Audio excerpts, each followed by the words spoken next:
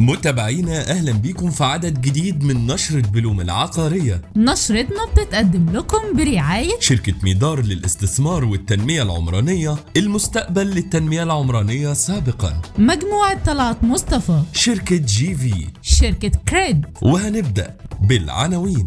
البنوك بتجمد المفاوضات التمويلية مع الشركات العقارية لإعادة الدراسات الائتمانية. وادي دجلة بتضخ 2 مليار جنيه في إنشاءات مشروعاتها بالعين السخنة ومستقبل سيتي. شركة TLD بترفع استثمارات مشروع أرمونيا ل4 مليار جنيه مع زيادة التكلفة. صدق بتتوسع في الساحل الشمالي باستثمارات 10 مليار جنيه على أرض جديدة. ومعانا تقرير بالفيديو عن خطط الشركات العقارية لربط عقود بيع الوحدات بأسعار الخامات. ودلوقتي هنقول التفاصيل.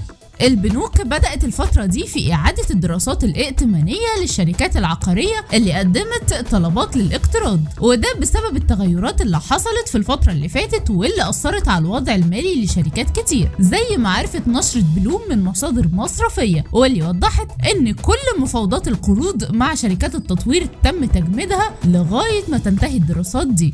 شركة TLD The Land Developers رفعت استثمارات مشروع أرمونيا اللي بتنفذه في العاصمة الإدارية الجديدة لحوالي 4 مليار جنيه، وده اللي قاله لنا أشرف الصفوري الرئيس التنفيذي للقطاع التجاري بالشركة، واللي وضح لنا إن القيمة الاستثمارية زادت مع ارتفاع تكلفة مدخلات البناء خلال العام الماضي. شركة وادي دجلة العقارية ناوية تضخ ما بين 1.5 ل 2 مليار جنيه في أعمال الإنشاءات بمشروعاتها خلال السنة دي، زي ما قال لنا الدكتور ريمون عهدي نائب المدير التنفيذي للشركة، واللي وضح لنا ان القيمة دي هتتوجه للمشروعات اللي بتنفذها الشركة في العين السخنة ومستقبل سيتي.